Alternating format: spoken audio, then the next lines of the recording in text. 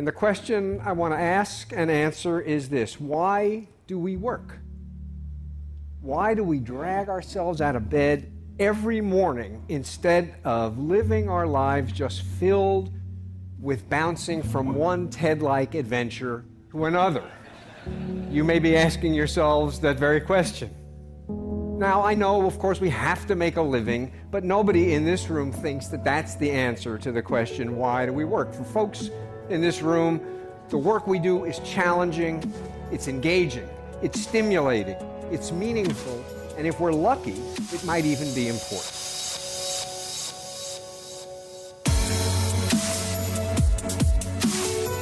Thank you so much for joining me on another episode of Cut the Crap Podcast, where every single week I'm condensing a book down to its core golden nuggets, saving you just a little bit of time from having to read it yourself. I'm excited, guys. Very, very excited. This week, we're kicking off a brand new era for Cut the Crap Podcast. Now, I told you, when I first started this podcast, I want to continue to evolve it.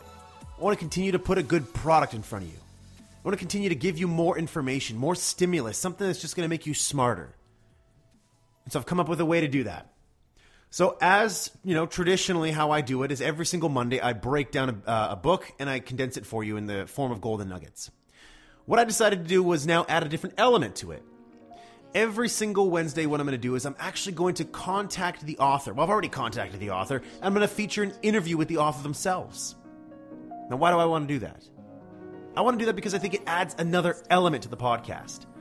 I feel like maybe I rob you a little bit of some of the content from the book. Now, first and foremost, I got to tell you guys, I'm not trying to tell you guys not to get the book. Get the book. If you're interested in it, then absolutely pick it up, read it, obsess about it, because you don't know which book I'm going to bring to you that could change your life. One of these books could have information in it that changes your life. You can almost guarantee it. There's a book out there that's going to change your life. I found many books that have changed my life, my career, how I act, how I speak, how I sell, how I market, how I create new products, new services, how I develop strategies, how I treat people. There's all kinds of books out there that can tell you how to change your life for the better. And so for me, what I want to do is I want to bring the author to you because I can have a different dialogue with them. I can get new information from them. And because of that, I think I'm going to create a better product. And I'm going to bring something that's more interesting to you. So every single Monday, I'm going to have the same summaries, but on Wednesday, I'm going to have the author on the show. And we're going to have a nice dialogue. And again, we're going to keep the podcast from the same type of timeline, about 25, 30 minutes max. I don't want to go too overboard on that. I want to keep it fairly condensed so that you guys have an episode to listen on your commute or while you're at the gym or whatever it is. In any case, I'm really excited about it. So once I roll it out, I'm really interested in hearing about what you guys think about the new edition, bringing the authors on. Let me know what you guys think before you even hear about it. Do you like the idea? Do you not like the idea? Hit me up on email, ryan.caligiuri@me.com. Feel free to email me through the cutthecrappodcast.com website. Also connect with me on LinkedIn, either personally or on the Cut the Crap Podcast page. Same thing on Facebook, same thing on Twitter. I'm all over the place, you guys. But let me know what you guys think. Because again, I am in service to you. You, the listener out there. You're listening to it right now. I'm in service to you. So let me know what you like. Let me know what you don't like. Tell me how I can improve. Because again, I'm doing this for you guys. But in any case, enough jibber jabber. Let's crack right into this one. Today we're talking about the book Why We Work by Barry Schwartz. Now, Why We Work, it looks at the purpose of work in our lives by examining how different people view their work. Some people get very motivated by their work and they love their job. Other people, just another day, another dollar. Doesn't mean that much to them. They don't care about their job. Why is that? Why is it that some workplaces really motivate their employees to want to contribute more? And why is it that others just demotivate their employees and their employees just are completely disengaged? Well, Why We Work looks at some of those elements. Now, I was first introduced to Barry Schwartz by watching one of his TED Talks online, and I got to encourage you guys to go look at it as well. Just go to TED.com and look up The Way We Think About Work is Broken. It's a really short video. I recommend you guys go look at it. It's about 8 minutes long. He did this about 3 years ago, and it accompanies the book very nicely. The book is also a very short book, very short read, but very impactful as well. So without further ado, let's crack right into this one. Why We Work by Barry Schwartz. Golden nugget number 1. Is your work more of a job, a career, or a calling? Now, I like the differentiation between the three types of work: job, career, calling, because they're all so different. You know, if you're working a job, essentially, again, J-O-B, just over broke. You know, it's an old joke. A job is just a way to make money. You show up, you do what you're told, you get paid, you go home, you get some rest, you wake up the next morning, and you do your job again. To me, that's not very motivating. You know, that's not a calling, it's not a career, it's just something I do to pay the bills, essentially. And I don't like that. I don't like that. It's not for me. I couldn't go through life with just a job. There's nothing satisfying about it. There's nothing that gets me up in the morning. Hell, I'd have a tough time waking up in the morning going to a job. I just would. I can't do it. But you know what? That's just me. Maybe some people just like the fact they have a job. Maybe they're getting paid just enough money to be comfortable, and that's what they want out of life. And hey, if that's what you want out of life, awesome. Then that's good for you. But maybe it's not good for everybody else. And if you're in a job and you don't like it, then maybe you have to look at maybe a career. So what's a career? If your work is a career, you know, you have things that you want to accomplish. You have goals. You want to grow. You want to make progress. You want to get better at what it is you're doing. You want to take on more responsibility. You want to move up in the corporate ladder. That's what motivates you to keep at your best, to put your best foot forward. You want to get training. You want to get better at what it is you do. Maybe you start off as a coordinator and you want to become a manager, a director. Maybe you want to become a C-level executive. That's a career. You want to move up. I like that because it has progress in it. And anything with progress, to me, is a good thing. It gives you something to look forward to. It gives you something to work to. It gives you something to drive for. And in my opinion, I think you need that to avoid things like depression. And that kind of thing is very serious, very serious. I've seen a lot of my friends and some colleagues of mine who they didn't have anything to progress for. They didn't have anything to drive for. Because of that, they just got bored and depressed and apathetic. And they all just kind of turned into this big, ugly ball that just culminated in them being very unsatisfied with work and disengaged. And that just bled into their health. They stopped working out. It bled into their family. They stopped caring. Just a sad state of affairs. And so if your work is a job and you're unhappy there, then maybe you need a career. You need something to drive for. Now, let's say you're in a career, but yet you feel it's hollow. You're like, well, I'm moving up in the corporate ladder, but what am I actually doing here? What am I doing for the greater good? What am I doing to make a mark on the world? If that's you, then you're looking for a calling. And a calling is, you know exactly how your work creates positive change in the world, how it creates positive change in the lives of others.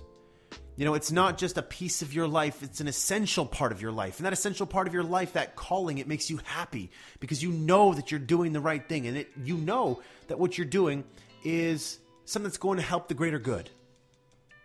Now, in the book, an American psychologist, I don't know how to pronounce her last name, I'm going to butcher it, but it's Amy Wrzesniewski. Oh, I butchered it, I apologize to her, but she's an American psychologist, and her team conducted interviews and studies with people across a variety of different fields in order to find out what made their work a calling and not just a job. And so what did they find? They found that hospital custodians, they cited interactions with patients as the most fulfilling aspect of their work. They found that administrative assistants, they felt extremely satisfied when they were supporting their boss, supporting a department by providing help for tomorrow's leaders. And so in those two cases, what do they have in common? They felt their work was a calling when they were seeing the positive changes that their work made in the lives of other people. Now that's the key. Are you creating change in the lives of people? Are you creating positive change in the lives of people? If you are, then you might be leaning more towards a calling. I don't know about you, but in your life, if you're working a job and you're not happy, then maybe you have to look at getting yourself up to a career. And if you're in a career and you're feeling hollow, then maybe you have to look at what you're doing that's helping to create change in the world. And if you can't find that, then maybe you have to find something that's going to be a calling for you. But in the end, those people who are the most satisfied are those people who feel like they're contributing to the greater good, a calling. And I find that pretty insightful. If you're not there, then maybe you got to get there. But hey, if you're happy with where you're at, if you're happy with a job, if you're happy with a career, if you're happy in your calling, whatever it is you are, then that's important. That is the most important thing. Golden nugget number 2, the importance of autonomy, investment, and a mission. Now, I'll tell you right now, if you're an employer and you don't have those 3 things in place, chances are you have disengaged employees. And if you're an employee and you're going to work right now, or you're at work right now, or you just left work, and you don't have and you feel disengaged, you feel like, I don't know if I really want to go in, chances are you don't have those three things as well. For great companies, great workplaces, the best workplaces in the world to work for, they have all three of those. So what are they? Autonomy. Autonomy is all about giving people the power and control to make decisions for themselves. It instills trust. It helps them commit to the company. It allows them to take ownership of something. And because of that, they feel a sense of respect for their coworkers and their managers that put trust in them. Autonomy is something that instills pride in employees. It gives them an opportunity to be proud of what they do. And I'm telling you right now, if you give employees autonomy and you give them something they can be proud of, something they can hang their hat on, I'm telling you, there's nothing that's more motivating than that. It's incredibly powerful, and you have to put that in place. But the problem is, a lot of employers maybe don't trust their people. Maybe their people make mistakes, so I can't give them the responsibility. They're just going to make mistakes, and they're going to make me look foolish. Okay, let's be honest here. Everybody makes mistakes. People are going to make mistakes. But you have to trust them enough to give them a responsibility to do that. And you have to trust them enough to make mistakes. And you have to be flexible enough to make mistakes. And then I'm telling you, if the corporate culture does not support that, get the hell out of there. What are you doing in there? It might pay a good paycheck, but I'm telling you right now, you can find a better paycheck elsewhere. Don't waste your time with an employer who does not trust you, who does not allow you to make mistakes. I've been there before. I've been there, and it's crappy. It's really, really crappy. And guess what? I left. I was getting paid a lot of money, but guess what? It wasn't worth it. That client was not worth it. They didn't want to take risks. They didn't want to make mistakes. They didn't want to look stupid. They didn't want to put too much responsibility on anybody. They always want to do it themselves. And hey, let's just not rock the boat too much. Screw that. Don't have time for that. It's kind of going on a little bit of a rant here, but autonomy. It's all about giving people control, giving them power to make their decisions on their own, and giving them something to own in the company. It's incredibly important to have autonomy. Next, investment. Now, in Daniel Pink's book, Drive, he focused on, MAP, Mastery, Autonomy, Purpose. This is all about mastery here. People should feel like their role is important to the organization, that they're needed there. And by helping them feel like they're needed, give them something to own. Give them something that's important to the organization. That's autonomy again. But as well, you have to invest in them. Invest in their skills. Send them to conferences. Give them training opportunities. Send them to seminars. Help them get better at what they're doing. Invest in your employees. I remember a quote. I was reading this a long, long time ago, and I'm sure many of you listening to this remember this quote. The quote goes something like, a manager's talking to another manager and they say, well, if I invest in my employees and they leave, what's going to happen? All that investment is just going to be thrown out the window. The other manager says, yeah, but what if you don't invest in them? That's exactly it. What if you don't invest in people? Then what do you have? You just have a bunch of people with stale skills. Now you have to invest in your people. And a part of investing in your people, what that does is the employee looks at that and say, wow, they're really taking an interest in me. They really want me to get better. And because of that, that's a benefit to me. I want to be here because I'm getting smarter. I'm getting better at what I do. The reality is you can't control people. You can't make people stay in the organization. People are going to come. People are going to go. But you have to invest in your people to improve employee engagement. And finally, a mission. Now, your company's mission, it has to be clear to every single employee. Do you have a mission in place? Does that mission make sense? Does that mission resonate with your employee base? Can your employee base recite that mission? That's important. It's so important. The power of a single sentence to rally people, to motivate people when things are down. When they're disengaged or when times are tough, you need something to point back to say, this is why I'm doing it. This is why I'm going through the tough times. This is why I'm slagging through the mud. And damn it, I'm going to do it because this is my mission. This is the mission that we're on. Powerful mission statements. Don't just overlook them. So many people just overlook it as, let's put them up. Everyone's going to look at them. Everyone's going to read them. Everyone's going to love them. Perfect. Get it done.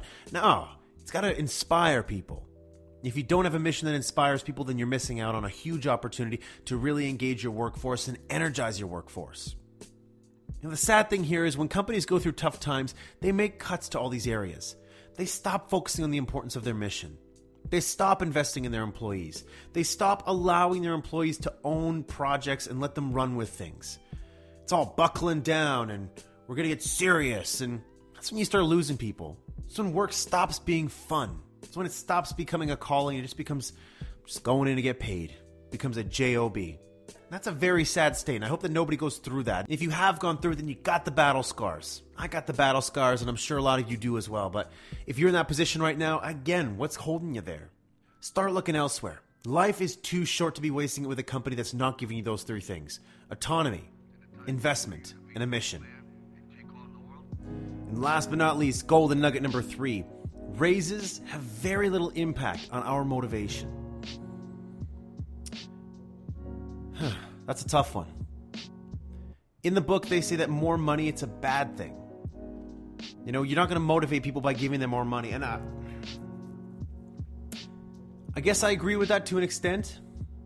If you motivate people with more money, that doesn't necessarily mean that they're going to do better. That just means they're going to make more money. And so from an employee perspective, if you're making more money in a really bad culture, that's really crappy because that holds you there and you feel like you're stuck there. And I've seen a lot of people, good people, in organizations where I look at them in the eyes and they're just dead in the eyes because they're like, I'm stuck here. And I'm getting good pension here. I'm getting good pay and I can't get this kind of money anywhere else in the marketplace. I'm stuck. It's a crappy place to be. And it's a great way for employers to control their employee base. But in the end, if you're working for the money, I'm going to say maybe you're not working towards having a calling. If you're in it just for the money, then maybe you're just career focused, or maybe you're just job focused, and you're not really exploring the possibilities of what a calling could do for you. There's an interesting story that there's an interesting story in the book that Schwartz talks about, and it's a child's daycare in Israel. And the parents who dropped off their children, they would show up super late picking up their kids, and you know, the daycare had a 4 p.m. rule, and nobody ever stuck to that, and people always came late. And so every week they had an average of 8 late pickups per daycare. On average, it's quite a lot.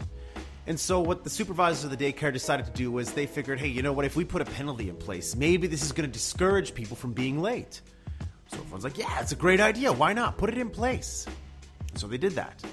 And so for parents who were more than 10 minutes late, they would have an extra $3 per child added onto their bill. And this added onto their bill, which they already paid, which was about $380 a month. Now, what do you think happened? You think because they put that fee on there, obviously people would be like, well, I don't want to pay more money. The reality was that's not what happened. Late pickups more than doubled, shooting to 20 late pickups per week. It was at 8 before, now it's at 20. Now, why is that? There's 2 reasons. The first reason, the fine wasn't high enough. People didn't care about less than a 1% increase on their monthly bills. They're like, whatever. What is $3? It means nothing to me. The second reason, instead of feeling like, you know, oh, I'm a bad parent, or, you know, I really should be showing up on time, they justified it by saying, hey, I can just buy my way out of this guilt by showing up late. It's fine. Hey, I'll just pay the fee. It's not a big deal. And so because people felt like they could just pay a fee to get out of it, they were like, well, whatever. Not a big deal. I don't feel guilty about it anymore. So why am I telling you that story? And why did Barry include that story in the book? Well, the reason he included it in the book is because money is not a motivator. It's just not. And with this little experiment here with the daycare, it proved that money wasn't a motivator. And so if you're listening right now, you might say, well, I mean, you know, the $3 wasn't a big thing, but if you charge people $50, well, that might deter people. Yes, that's true. But I'm telling you right now, a lot of raises that you're getting aren't that big. You're not making an extra $20,000 every year. But I'm telling you right now, if you're getting a raise every single year, and that raise is forcing you to stay in an organization where you have to deal with really, you know, crappy colleagues, you're dealing with office politics, you're going into the office dreading the day, you leave the office, you're so excited. You know, you love Thursdays because it gives you something to look forward to, because Friday, everyone looks forward to Friday. You love Saturday, but you hate Sunday because you got to go back the next day. You know, if that's you and you hate the work that you do, get the hell out of there. It doesn't matter how much money you're getting paid. You have one life to live, only one life, and don't waste it in a workplace that doesn't respect you and that doesn't fulfill you. Get out there. Find a calling for yourself. That's exactly what you have to do. I'm kind of being a little bit passionate about this because in my mind, I'm thinking about 2 or 3 people who are listening to this, and I'm kind of hoping that they're listening today and that they're taking this to heart. Because I'm talking to you right now, and I know that you're listening. And you're not in a place where there's a calling, and you're not going to get to a calling there. You're in a job right now, and this job, it's not going to set you free. And how crappy is life when it's affected your health, it's affected your family? What's happening at work right now is impacting everything that you're doing. And it's making your life, the one life you have to live, miserable, crappy. And it's just not worth it. You know, that's that one thing that you always got to come to grips with. You got one life to live. Don't waste it doing stuff you don't love, you guys. You know, Barry Schwartz has a quote in the book that I love, and I'll finish up on this one. And he says that 90% of adults spend half of their waking lives doing things they would rather not be doing at places they would rather not be. That is a sad state of affairs, and I'm telling you right now, if you're in that position, you got to change it up. One life to live, guys. Do it on your own terms, and do it in a culture, in a workplace where you feel fulfilled. Find your calling. Explore that calling. If you have a job, look for a career. If you're in a career, look for a calling. It's going to make your life that much better.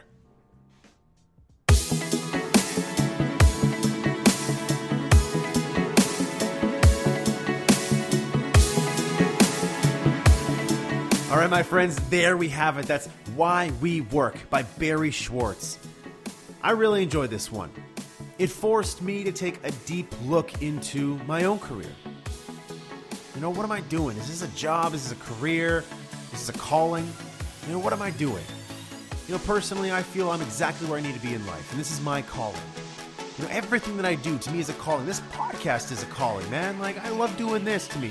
This to me is me connecting with other people, me sharing knowledge with the people, me collaborating with people.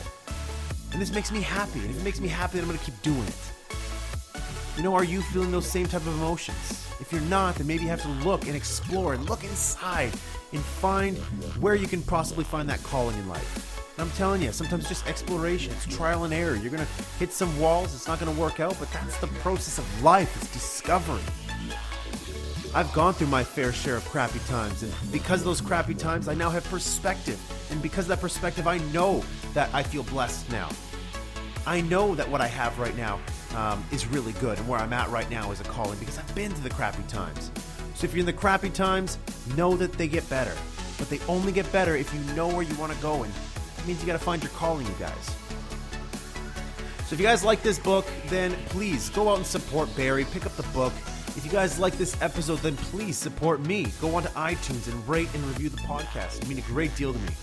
If you guys want more information about the book, then absolutely tune in on Wednesday as we got the new feature of Cut the Crap Podcast where I talk to the author, Barry Schwartz himself, about the book. He goes into details, shares some stories with us. He shares some anecdotes with us, and I really think that it's going to provide a different perspective, a perspective that I didn't bring to the table, and a perspective that the expert himself brings to the table. So definitely tune in on Wednesday, you guys. It's a great new feature, and I can't wait for you guys to check it out. Let me know what you guys think. Of course, email me, message me on social media. I want to hear from you guys. But until then, I will catch you back here on Wednesday when I have the interview with Barry Schwartz. Until then, my friends, have a fantastic day. I love you guys.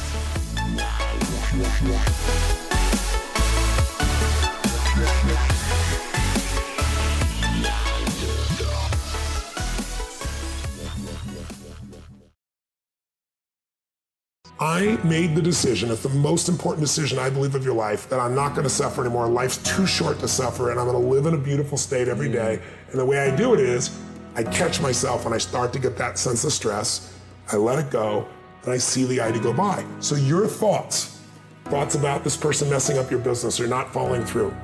If I was in a room with 10,000 people, I guarantee you 60, 70% of the business owners have the same thoughts at times, right?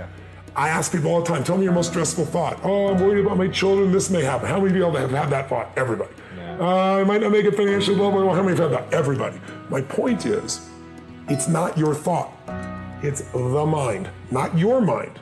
When you think it's your mind, you identify with it, and you can't separate from yourself. Right.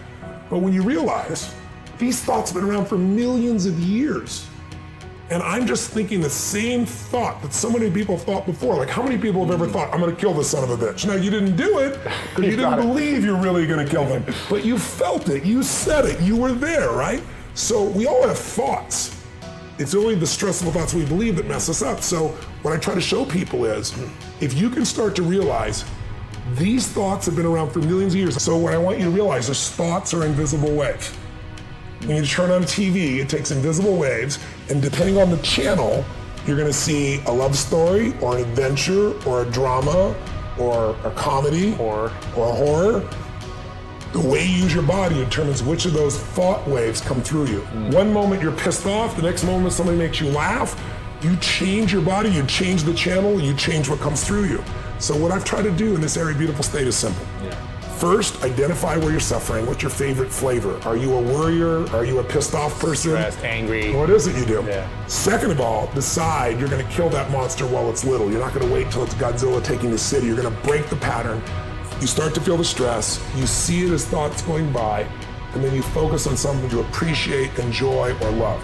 Appreciation, love, and joy destroy suffering. You can't be grateful and angry simultaneously. It's possible. You can't be worried, fearful, and grateful simultaneously. So I tell people gratitude is one of the emotions to cultivate that'll destroy the suffering. And that's what we teach people to do.